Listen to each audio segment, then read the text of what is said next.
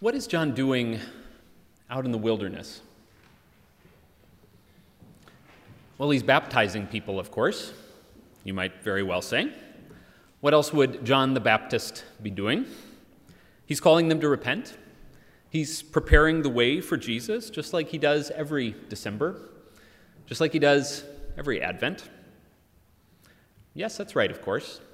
John is out preaching and baptizing and preparing once again. But why in the wilderness? Why is he out there? We might hear that word wilderness and think of a place that we would like to go. We might think of a favorite national park or nature preserve, a place with hiking trails and campsites and friendly park rangers to tell you all about the flora and fauna, a place to rest and rejuvenate and reconnect with nature. But when the Bible talks about the wilderness, that is not at all what it has in mind. The biblical word for wilderness also means desert or deserted place. In that part of the world, you are never very far from the desert, from sand and dust and a rocky landscape. It's beautiful, yes, but it's also vast and daunting. Water and food are scarce. People are few and far between. The wilderness in the Bible is not an inviting place. It's not a place for a vacation. It's a place where the usual comforts and supports for life are missing, and you find yourself vulnerable and alone. So what is John doing out there? His parents were city folk, after all, or village folk at least. In the first chapter of the Gospel of Luke, we learn that his father Zechariah was a priest whose job included occasional rotations working in the center of things, in the temple in Jerusalem. His mother was from a family of priests as well. And with parents like that in the first century, there would not have been a whole lot of question about the sort of future that young John would have in store. He would go into the family business, of course, working as a priest himself, mediating between God and the people in the temple or in another holy place. That's the sort of ordinary path you would expect for the son of a priestly couple in this time. But of course, there's nothing ordinary about John. His parents are elderly, way beyond the age when they could have reasonably expected a child. His birth was suddenly announced by an angel, and when his father didn't immediately believe it, he found himself struck silent for 9 months. And when the child finally arrived and Zechariah found his voice again, this is what he said to that tiny newborn asleep on his arm. "You, my child, will be called the prophet of the Most High, for you will go before the Lord to prepare his ways, to give knowledge of salvation to his people by the forgiveness of their sins." John's not going to be an ordinary priest, toiling away with incense and ritual prayers. He has a special role to play, and it's a role that he can't play in the bustle of the city or in the quiet places of the temple. It's a role that he can only play in the wilderness. This is a familiar story that we have in front of us today, and it's one that, for many of us, we probably can't imagine Advent without. Jesus always takes center stage at Christmas, of course, but during this particular season, John is kind of one of the stars of the show. With his familiar message of repentance and preparation, he's called to get ready for the new thing that God is doing. It's a familiar Advent story. But I am particularly struck this year that John's work, his proclaiming and warning and baptizing, doesn't happen in a comfortable place, but out in the wilderness. That biblical notion of wilderness has taken on new resonance for many of us over the last couple of years. Of course, wilderness times can and do come for any and all of us, times when our familiar supports are suddenly missing and we find ourselves feeling vulnerable and bereft and alone. We all can and do pass through seasons like that, facing an illness or the end of a trusted relationship or the loss of a job or a difficult move to a new place. We have all known wilderness times. But these past years have been something different. An experience of wilderness not just for an individual or a family or a community or even a country. Our whole world suddenly found itself thrust into the wilderness in early 2020. And we have sort of been trudging along through that landscape ever since. Yes, for many of us, there have been some oases along the way, right? Times when things begin to look a little more hospitable and we can relax a little bit. Vaccines are wonderful. Possibilities to travel a bit and return to some treasured activities have been bread from heaven.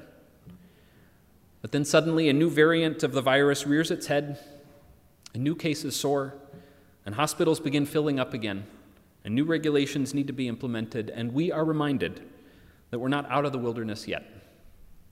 It's all around us. The dry and rocky soil, and the wide horizon, the knowledge that we are still in a place of vulnerability and uncertainty with no clear end in sight. We're still on the wilderness road. There's no doubt about that this week. So I'm particularly struck this year that John is out here too.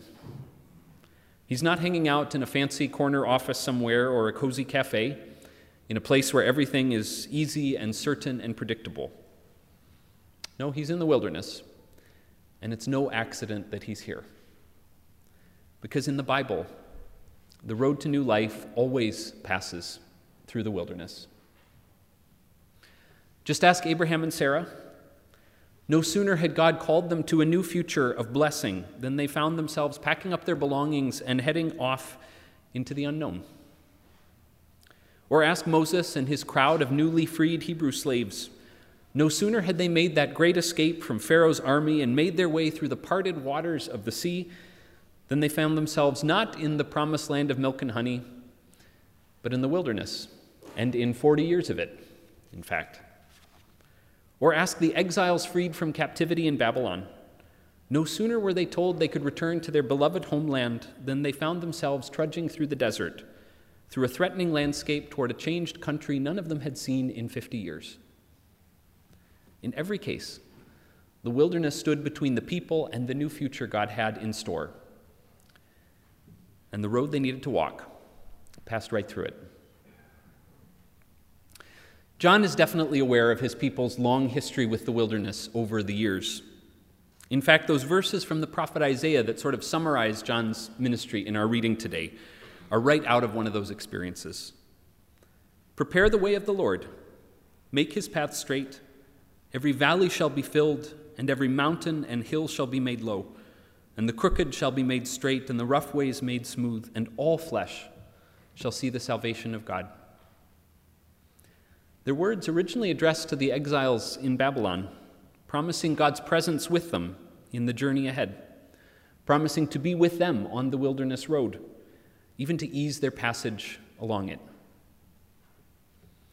John knows his people's history, and so to prepare them for this new future that God has in store, the kingdom of God come near in Jesus, God's grace that promises to overturn their lives, the gift and calling they're about to encounter, to prepare them for all of that, he heads into that place where through the ages they were formed and shaped and drawn closer to God time and again. He heads into the wilderness because it's in that challenging, vulnerable place that God's people have always been prepared for what's next. I wish we were not spending this Advent in this particular wilderness, but I'm afraid there's no getting around it. It's where we are right now. And if we have to be here, I'm glad John is with us, because he reminds us that the wilderness is not a God-forsaken place. It's in fact a place where God shows up all the time, where water sometimes pours from a rock and bread sometimes falls from heaven, where the rough places are sometimes made smooth by the surprising grace of God, where we are surprised again and again by the gift of fellow travelers with us, others sharing the road, where lanterns sometimes appear to light our way, where God continues to work in us, shaping us and forming us and preparing us for what's to come. John reminds us that God has always showed up in the wilderness. And he also reminds us that this landscape does not last forever. It's a place of uncertainty. Yes, we don't know how long this will last, how long we will be in this place. But the wilderness is an in-between place, not a destination. And on the other side, there is always new life, always God's future.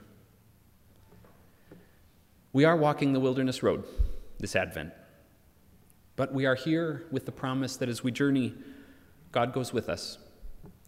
And friends, there is always hope, because love, the Lord, is on the way. Thanks be to God. Amen.